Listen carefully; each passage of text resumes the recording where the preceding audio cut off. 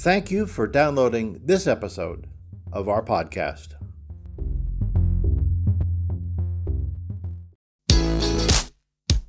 Hi, and welcome to the podcast for Solomon Staircase Masonic Lodge number 357, where we talk about all things related with Freemasonry, including Hermetic teachings, philosophy, reason, spirituality, and much more.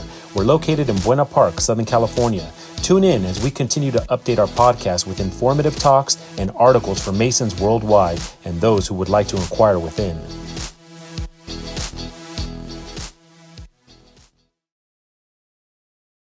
From the East, Masonry 101. For those who are not Masons or have not yet received the explanations of some of the symbols on the cover, you still won't find that info here, haha. What you will find is some basic information about Masonry and some information and thoughts about some of the duties and expectations of being a Mason. Wait, there are duties? Yes, like showing up. Why would you spend months getting to know a group of guys, them getting to know you pay your dues, you get initiated, and then you disappear? One of the biggest strengths of this brotherhood is the fellowship and fraternal relationships you build. By joining this long-tenured group, you are joining a group with a long history of doing good things and promoting good ideas. Communication is another big one. If you can't make it, let the master know, especially if there's an event going on. We all know that things happen, but the more advance notice you can give, the more time the master and senior warden have to fill those gaps. Dressing appropriately is an expectation of our lodge. If it is a fellowship night, no big deal to show up in a t-shirt, shorts, and flip-flops. But for a stated meeting, degree, installation, Hiram Award ceremony, golden vet, etc., the expectation is typically business casual for guests and tuxedo for officers, unless otherwise noted. Wait, you mean I need to buy a tuxedo if I want to be an officer? Well, let's just say it's highly suggested, and the looks you get when you stop at the grocery store, 7-Eleven, AM, PM, or Taco Bell after lodge on the way home are totally worth it. It also gives you an opportunity to talk about Masonry and maybe entice someone to join. Advancing through the degrees is the last one I want to address. There are some members who have never advanced past the first or second degree, and that's okay.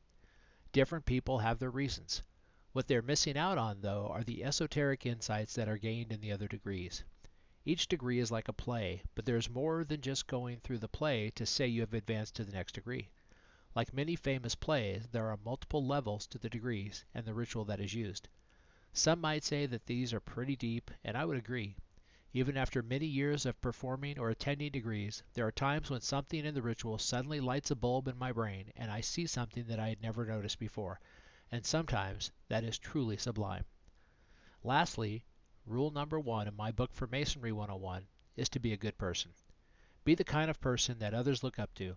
Be a good husband, boyfriend, a good dad, a good son, a good worker, a good boss, and a good... you fill in the blank. Sincerely and fraternally, Aaron Reddick, Worshipful Master. Masonry 101. I imagine that many of you are wondering, what does Masonry 101 mean? Good question. In essence, it means getting back to basics. There are times when things seem to get crazy or too out of control. We need to pump the brakes and look at our course and heading.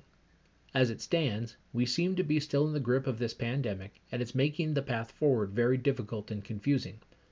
Thus, we regroup and get back to basics. To revisit the starting point, to pause and examine why we joined our ancient and honorable fraternity, and what the new logical path forward really looks like. So then, Masonry 101 starts with 3 basic assets. At the forefront, we have membership. The Mason, if you will, who is a man and a brother.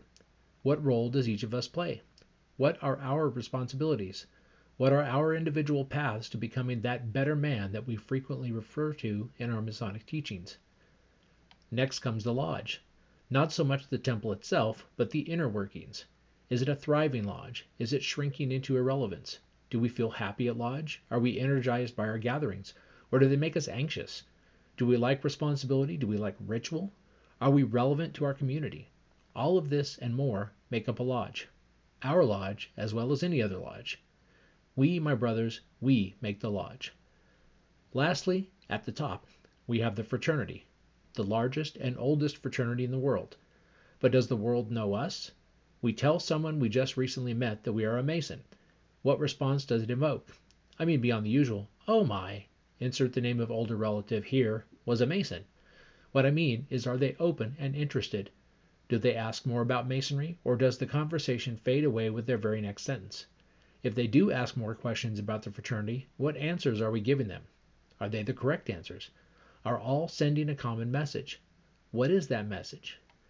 These are the basic assets that we must review. They are our roots. To be successful at all three are essential to our own being. Thus, the creation of this month's theme, Masonry 101. There are not enough pages in the worshipful Trestleboard editor's article space to carry this much further. Instead, I urge to consider these items first in your own mind, then latter as discussion in groups, and finally in open lodge. After 2+ years of stagnation from this pandemic, let's make 2022 the year we re-examine, retool, and reinvest in all three of our assets. Moving forward at the February stated, I will share some thoughts on what I refer to as the 3 E's. They are the basics on which the executive team will be focused in the upcoming months. Engaged, enthused, enlightened. I look forward to sharing my thoughts on our path forward and to hear your views as well. Fraternally, Charles S. Hayes, Past Master and Master-Elect. Greetings from the South. The number 101 often implies a first-level course in college.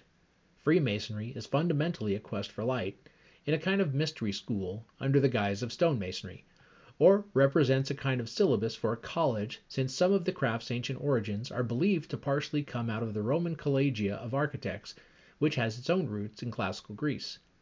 Freemasonry, including the Scottish and York rites, can also be understood as a master's course in a very special type of personal endeavor where significant life learning is implied. We even award degrees. College is typically considered a difficult pursuit since learning serious topics isn't easy. Same for us. Our learning labors comprise mental and spiritual efforts for attaining knowledge in breadth, depth, and height covering the Masonic doctrine. No small accomplishment for the Mason who perseveres. Brotherly love involves encouraging our brothers to achieve this supreme goal to the best of their capabilities. Suitable reading skill is a prerequisite, but electronic media helps with an unlimited catalog of quality presentations. Both are powerful in combination. This master's course syllabus contains guidance toward independently applied self-study or surveys in religion, geometry, the philosophies, the sciences, the arts, all histories, architecture, governance, all literature types, all music types, and metaphysics. It also includes how to develop wisdom and virtue, hope and faith, humility and civility, aesthetics and ethics, charity and joy. And these aren't for a static or conforming life in the world. They are to develop the Mason's mentation and heart, both wanted additions to the province of his inner state. This means to be reaching for life's fulfillment. Freemasonry keeps its promise. Such endeavors will reveal a noticeably remarkable and exceptional man, one the world and his family needs. We start with recognizing one's beginning state in the entered apprentice degree. A basic, good man is symbolized as an unskilled and unknowledgeable neophyte, being possibly impoverished and encumbered from a morally and spiritually deficient world. In the fellowcraft degree, he climbs above his prior limited level of perception and understanding. He can now claim the way to truth and spiritual growth. The ultimate reward for such a long ascent is suggested in the role of the Master Architect. In Hiram Abiff, Master Mason as a model for profound understanding of true inner endeavor. Only esoterically alluded to, this story of an evolved archetypical key man models the aforementioned and is now seen as transformed in illuminated humanity, and goes even further to suggest he is also a mystic, the pinnacle and reverent result of speculative Freemasonry, realizing that all of the great architect of the universe's creation and life holds sacredness. This is some of Freemasonry's gentle and astounding 101 syllabus, its full, stunning proposition and purpose. We need only to start, or start again. Keep going, my brothers. John McCarker, Hiram Award, Senior Warden-Elect.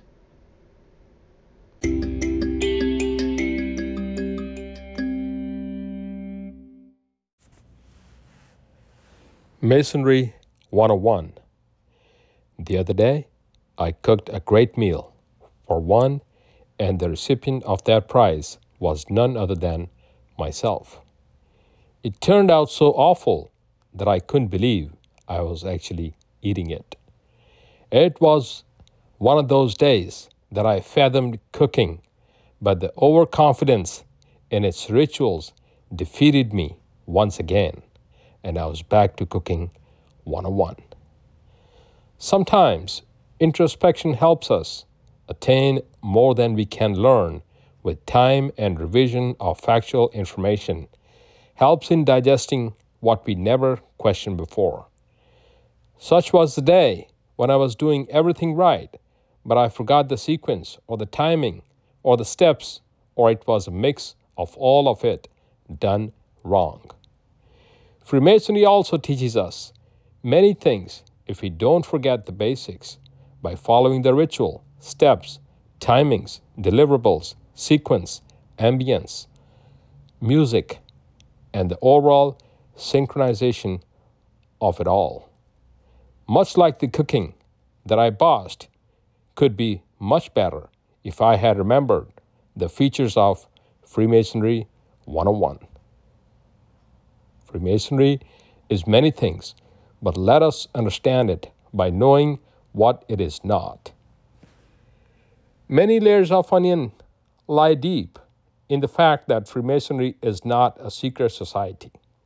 Handshakes, words, and phrases aren't that much of a concern. Rest can be found by a quick Google search.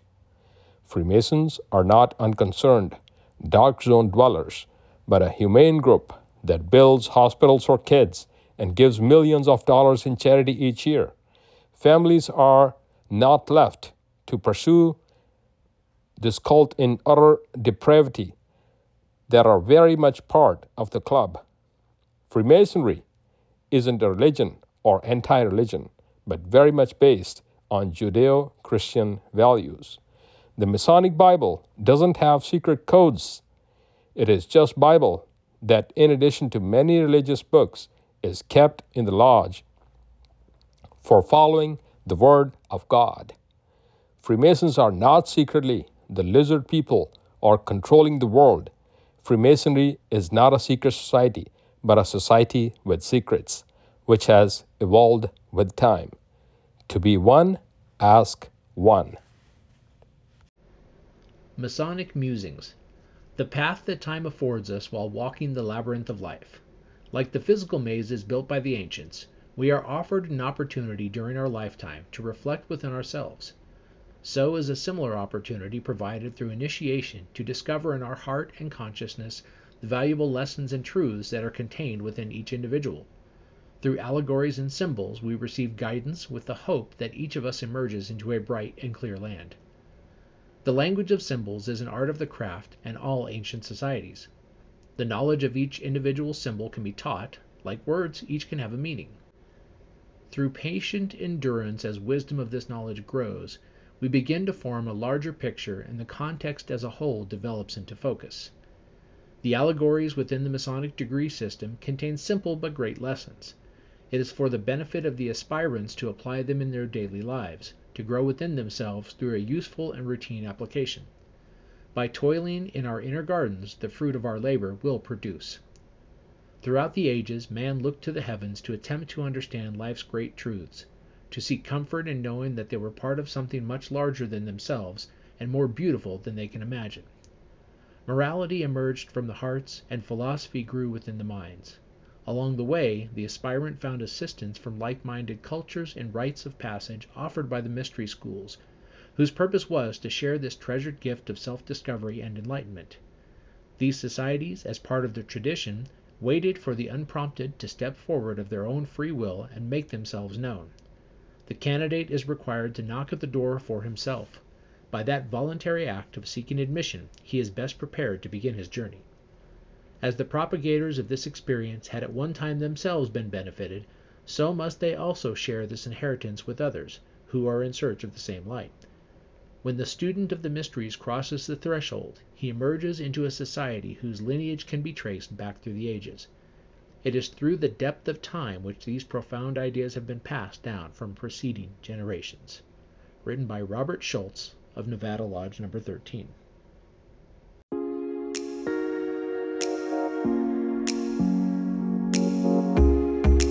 Thank you for listening. If you like what you heard, please subscribe and leave us a comment. We enjoy hearing from our listeners. If you really like what you heard, share this podcast with your friends and lodge members. Visit us online at solomonstaircase.org.